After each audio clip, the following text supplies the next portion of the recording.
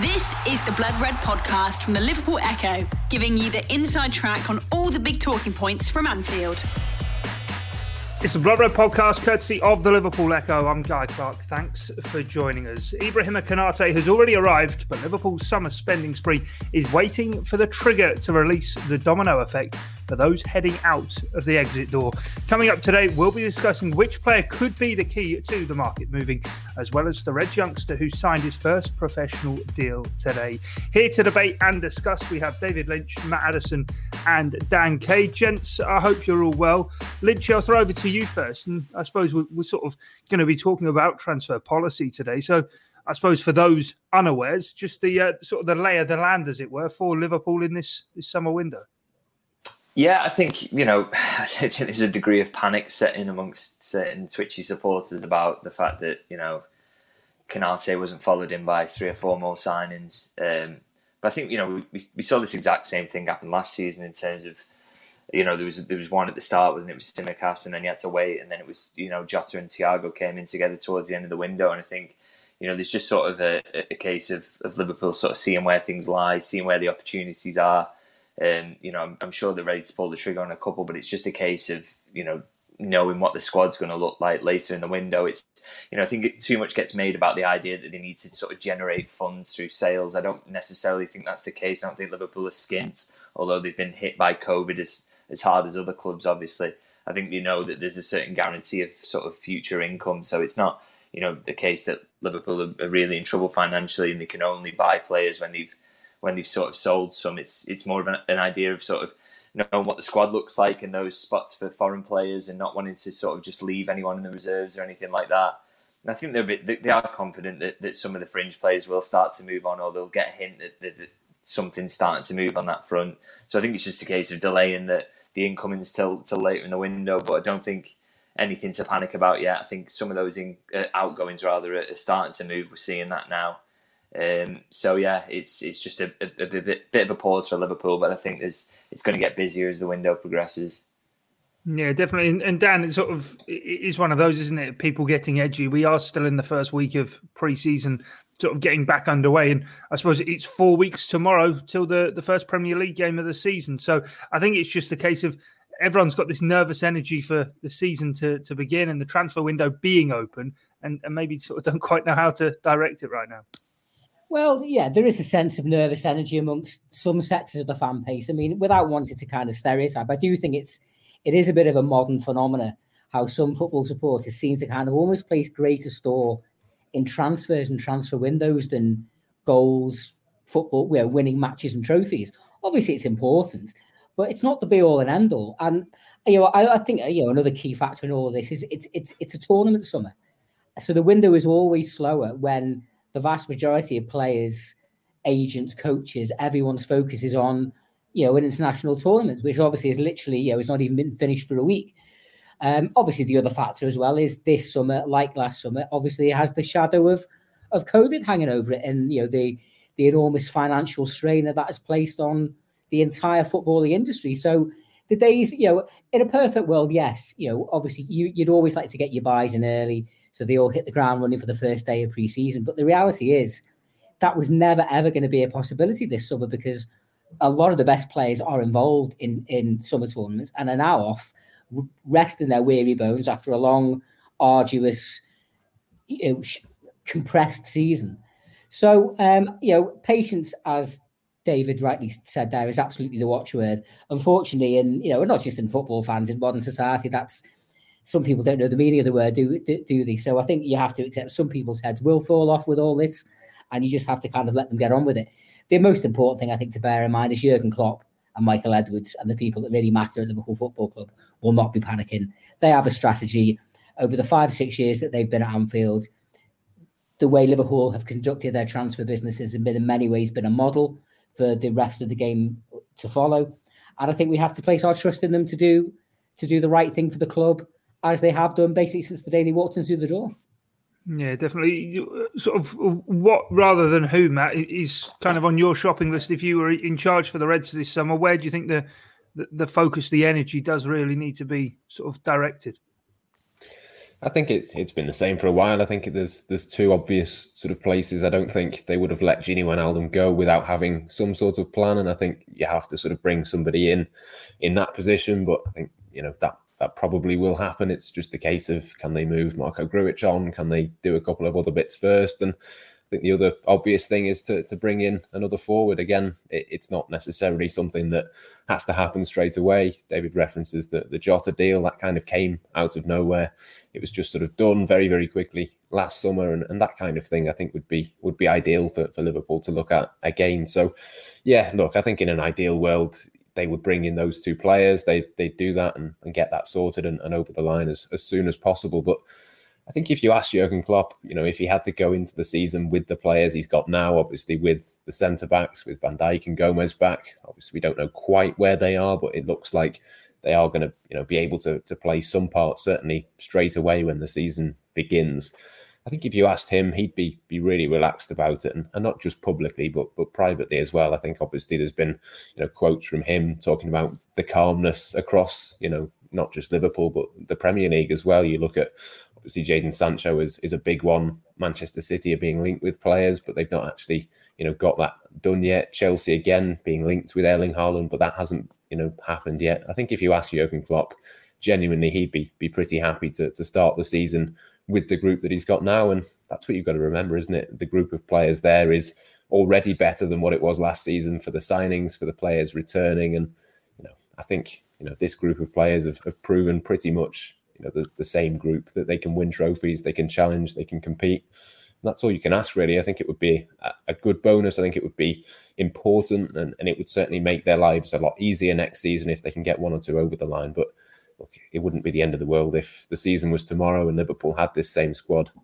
I think you could deal with that. Yeah, David, Dan sort of said before about it being a tournament summer and the market can be slower to move after that. You've written today sort of about one of the stars of Euro 2020 and Manuel Locatelli, and actually sort of his future could well be sort of, I suppose, the unlocking of Liverpool's summer transfer sales, perhaps. Yeah, absolutely. I mean, Sassuolo being in for Grujic is an interesting one. I think the player's preference is still maybe to go back to Porto. He enjoyed his time there, really enjoyed working with the coach, and he did well in Portugal. So I think that would be his preference. But Sassuolo would be an interesting move, and if they're certainly going to, it looks like they're going to have the cash to start making moves like that if they do sell Locatelli for the fees that are being mentioned, around €50 million. And I think there's quite a lot of European clubs are in a similar situation in terms of it just maybe takes a couple of deals to start moving, to move other things on. So, for example, Sancho is another one in terms of that will probably grease the wheels in terms of getting Daniel Malen to Dortmund as a replacement, and then you start seeing that they will move for a replacement, and it just needs a couple of deals to start going to get things moving. I just don't think it's that unusual either that clubs are waiting until later in the window to do the business. I think one of the biggest frustrations I read in social media mentions and things is, if this target and this target is going, then we're running out of players to possibly sign. I think people fail to conceive the idea that 90% of these people who get linked to Liverpool aren't targets for starters. They, knock down some of them occasionally, writing some of the rest is not even worth it because of the stick you get. But no one was saying last summer that, we've got to get Jota into the club. He's got to sign for Liverpool. His name came up about 2 days beforehand, and then the deal was done. So I think people need to step back and think clubs are doing business later in the window. There's only very few Premier League clubs who've actually done anything so far, and also there are plenty of footballers you haven't even thought about signing for Liverpool who could possibly end up at Liverpool by the end of the window. So there's a lot of possibilities out there. Again, sort of reiterate that point about don't panic. There's a lot of movement to happen, as you mentioned, like Locatelli and Grujic and things that can happen in the window. And Liverpool, I'm sure, will get some extra players in. Dan's got his training gear on. He's ready to go if they want to give him the call.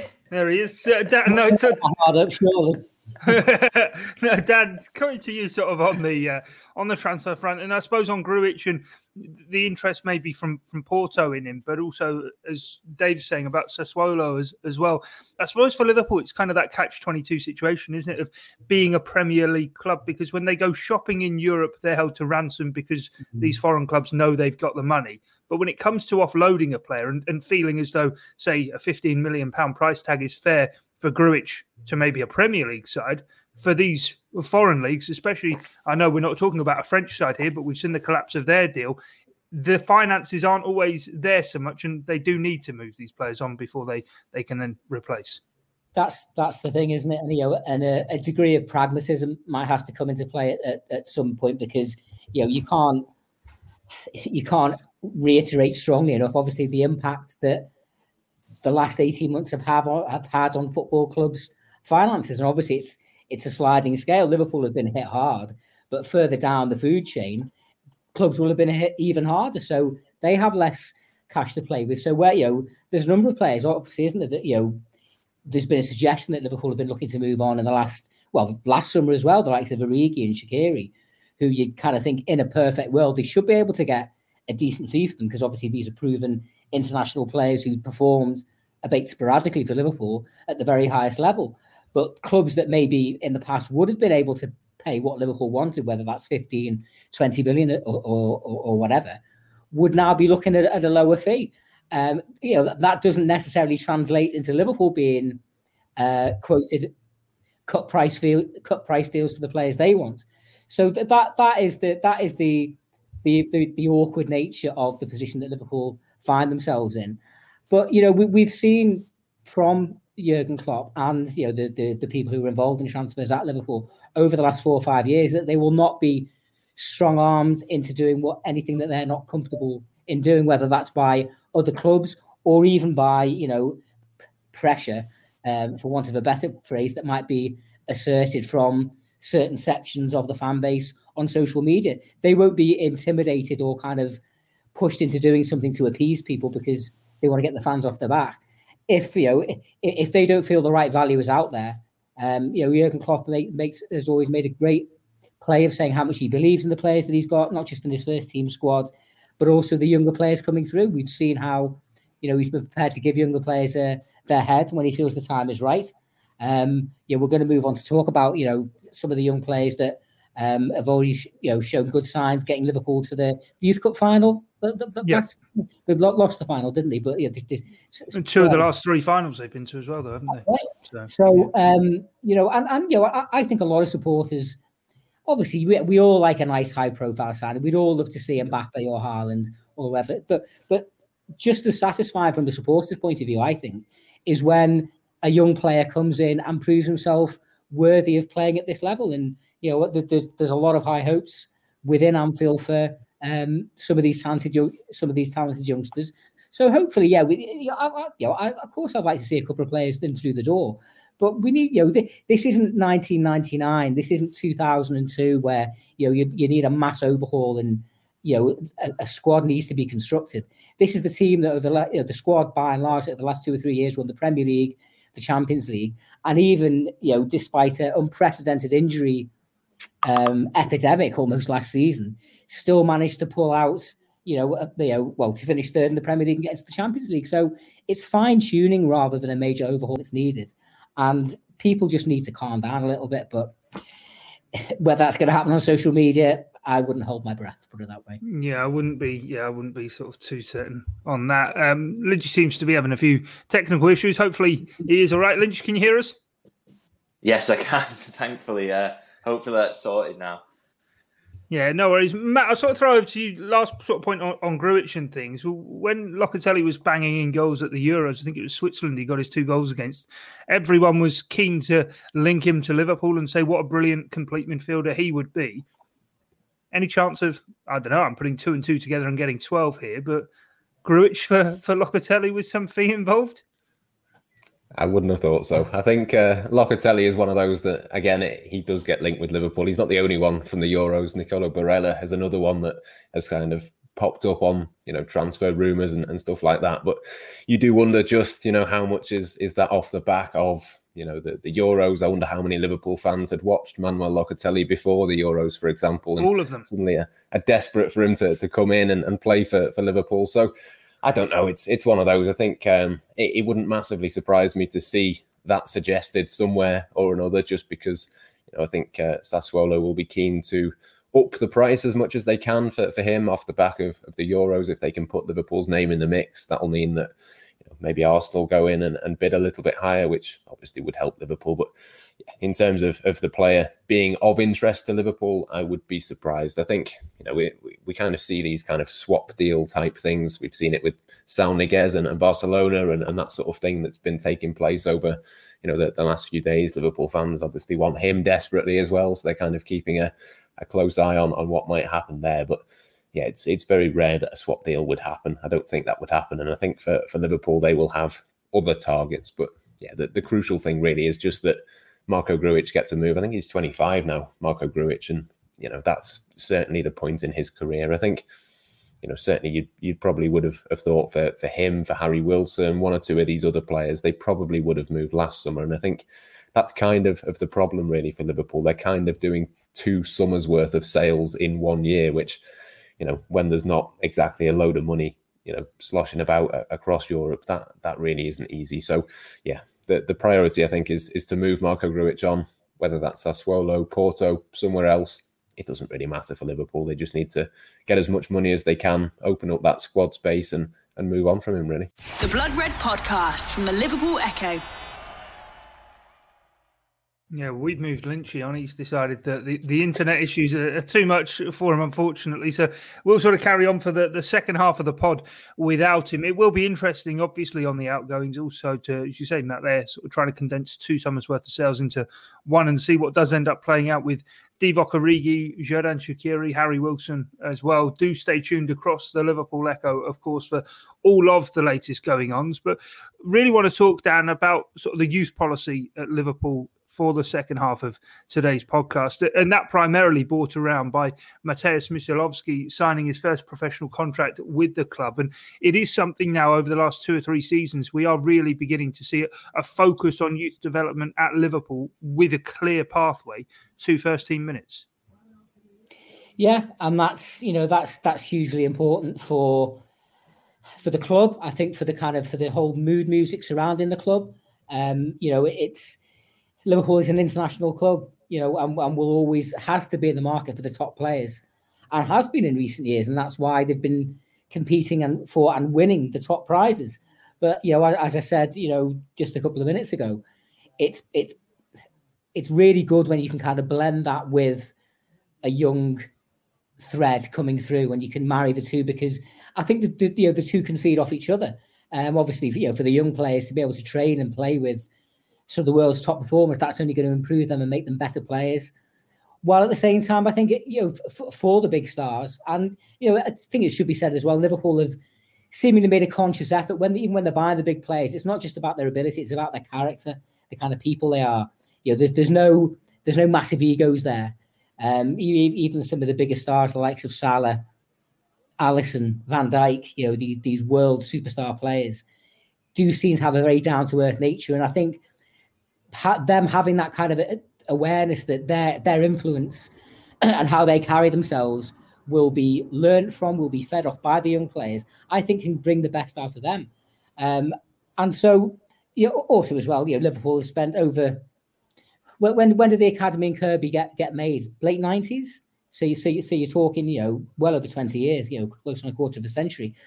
And apart from that kind of initial influx of the likes of Fowler, McManaman and Gerrard Owen, mid to late 90s, you know, there was a period of time when there weren't that many players that came through and actually really made it into the first team at Liverpool, and it was something that was discussed for, you know, for quite some time. They're applying tens of millions of pounds into this academy, but where's it going for? And it does seem like in the last, you know, in recent times, there's been a real concerted effort to really kind of fine tune that and make sure that the academy is punching its weight.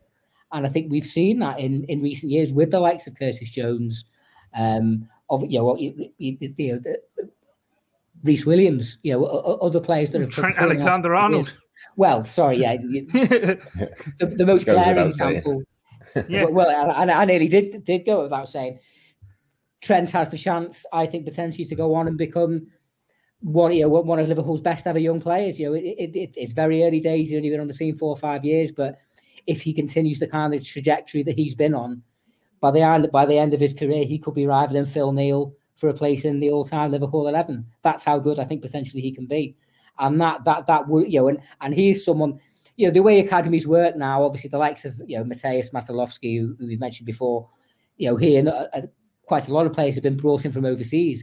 But Trent is a Scouser, grew up next to Melwood, who has been come through the academy since he was 7-8 years of age, and that really is what an academy is there for. So that is the dream that has to be sold. That is the kernel has to be put into fans, not just fans' minds.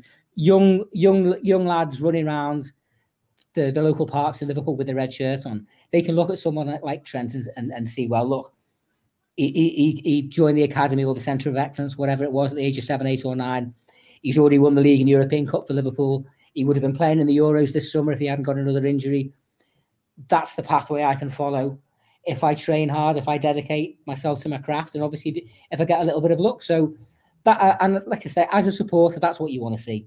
There's nothing more. As someone who's been following Liverpool for over 30 years, I've had some great moments. The most satisfying ones are when it's the likes of Trent, when it's the likes of Steven Gerrard. I saw him saw his entire career, saw his first goal against Sheffield Wednesday, and it just means that little bit more when it's one of your own. Yeah, it's an interesting point Dan makes there, Matt. I suppose in sort of distinguishing the difference between a raw kind of academy asset, I suppose, like Trent, to one that has been brought into the club a lot later in his development, such as Musialowski, who I suppose a lot at the moment down at the academy, you take great interest in academy matters. We speak about it on the Academy Show here on the Blood Red channel, that Musialowski, maybe of this generation, could kind of be the jewel in the crown. But it goes once again to highlight the work that Michael Edwards does. Yes, recruitment is all driven around the first team. We speak so much about succession planning for the front three. Who knows, in the background, with Harvey Elliott, Musialowski and Cade Gordon, they may already be snuck back in through the back door. Yeah, that's it. It's just so clever, isn't it? There's, little fees. Sepp van den Berg was about 1.3 million, I think it was. If you were to sell him, you'd make a profit on him. You only have to think back to last summer. Keanu Hoover, how much was he? Very, very little. I think it was about 70,000-80,000 that they paid for him 2 or 3 years ago. Turned a profit of, I think, 11 or 12 million pounds from Wolves last summer. I know he didn't play a huge amount for them last season, but I think that's, a decent sort of money spinning sort of way of going about your transfers. And if you can kind of not just pay for the academy, which I think costs a couple of million a year to run that, but if you can then start to see the benefits of that within your actual transfer budget for summers and things like that, it's just another example, another way really for Liverpool to be sustainable and sort of work it back and do as much as they can really to compete with the teams that have got a lot more money than they do. So yeah, it's just so clever, isn't it? I think Musialowski, as you say, is one of a few players who could come through. You've still got the local players. You think of Tyler Morton and one or two of those players who've grown up, within the city and just on the outskirts of it. All of those kinds of players, I think, well, I'm sure we will see them at some point during pre-season in Austria. They are there for a reason, and they're there because they're, really, really talented players who, as Dan said before, I think can learn from, Salah and Mane. You look at Musialowski at the moment, he must be absolutely loving it to be playing in the same position of those players, to be learning from what they do, the way that they train, the positions that they take up. I think it's absolutely invaluable. And we've spoken about it loads of times in terms of the merging of the academy and the first team in Kirkby. But I think, pre-season, when they're spending all of that time together, they're, on and off the pitch together, I think that's when it really comes into its own.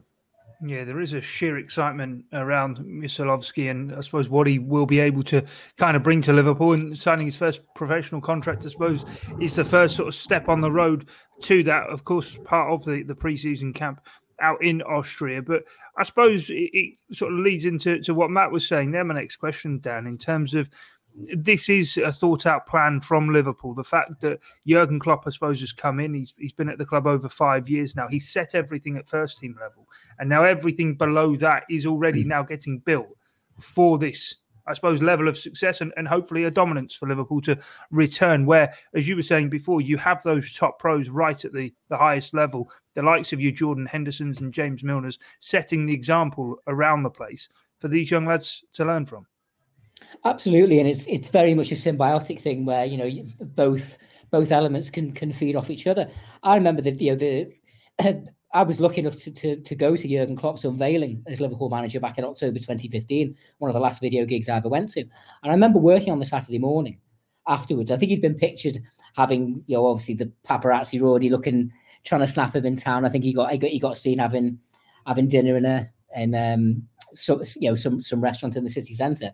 But with, you know, the Saturday morning, 10 or 11 o'clock, there were already pictures of him up at Kirkby watching an academy game. You know, but essentially his first day in the job. So, and I remember being very pleased to see that, kind of thinking, well, I'm not surprised. You know, to be fair, that's where he should be, because that is the bedrock of any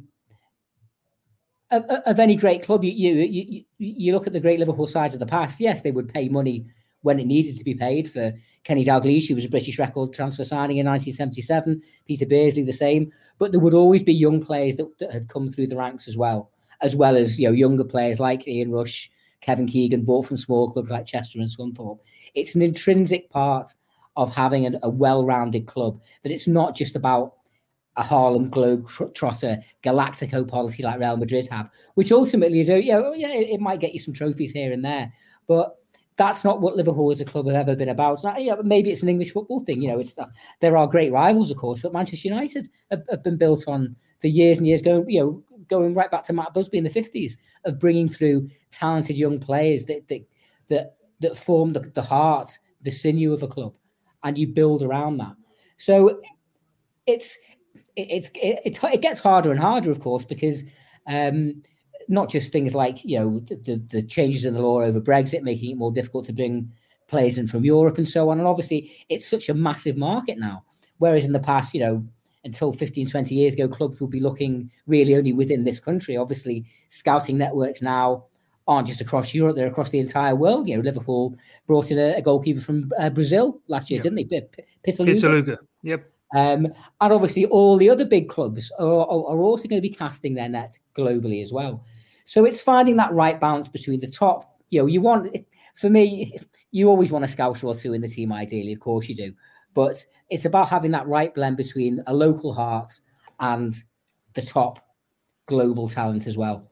And, you know, right from the off, Jurgen Klopp has made it very clear that that's something that he's been looking to do. You know, even in that first season, we saw the likes of Ben Woodburn and, you know, a young Trent Alexander-Arnold being given their head. It's not always going to work out. You know, Woodburn, who obviously made headlines by becoming Liverpool's youngest ever goal scorer when he scored against Leeds in the League Cup. You know, his career sadly hasn't really kicked on as yet in the way that Trent's had. So it's never going to be an exact science. It's never going to work 100%.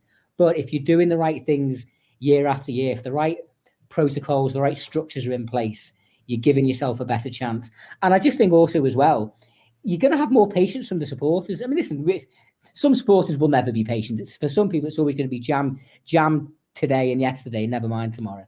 But I think for most reasonable-minded supporters, having a couple of young players in the side I think there's always going to be more patience with them if it's just multi-million buy after multi-million pound buy, because people expect immediate results then. Whereas if you've got young players in the side, I just think people are more prepared to give them a bit more time to gel together. But when it works, like it has with Trent, it really works.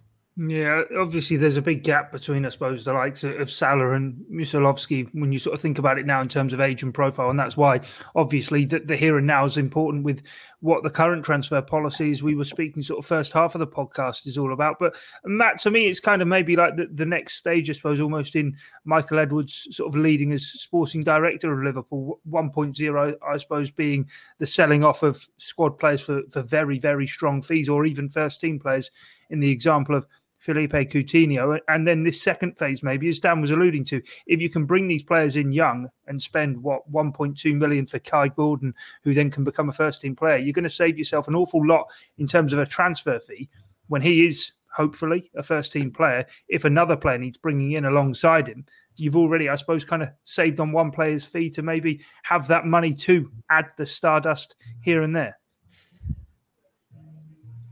Yeah, I mean, it's not a new thing either. I mean, you think back, 4 years that Andy Robertson has been at Liverpool now, but that was effectively a swap deal for Kevin Stewart, wasn't it? So it's happened for a good while now at Liverpool. There's loads and loads of examples. Obviously, you hope that all of these players get through and, are regular first team players for Liverpool, but the chances of that happening and there being sort of 5 or 6, I think are pretty slim. So, you think of someone like Ben Woodburn, you probably wouldn't get anywhere near £10 million for him now, but if you'd have sold him at the right time, that could have been, a reasonable fee to get for somebody of his talents. And he's not going to make it at Liverpool. I think he will move on this summer, but I think you could get, certainly a couple of £1 million for him. That would then completely, wipe out the fee paid to Derby for Kaide Gordon, and you start that process again and hope that he is one that makes it. So, yeah, it's all about being clever, isn't it? We've spoken so many times about Liverpool's transfer policy. The way that they do things is all about finding sort of value in places that people are not looking.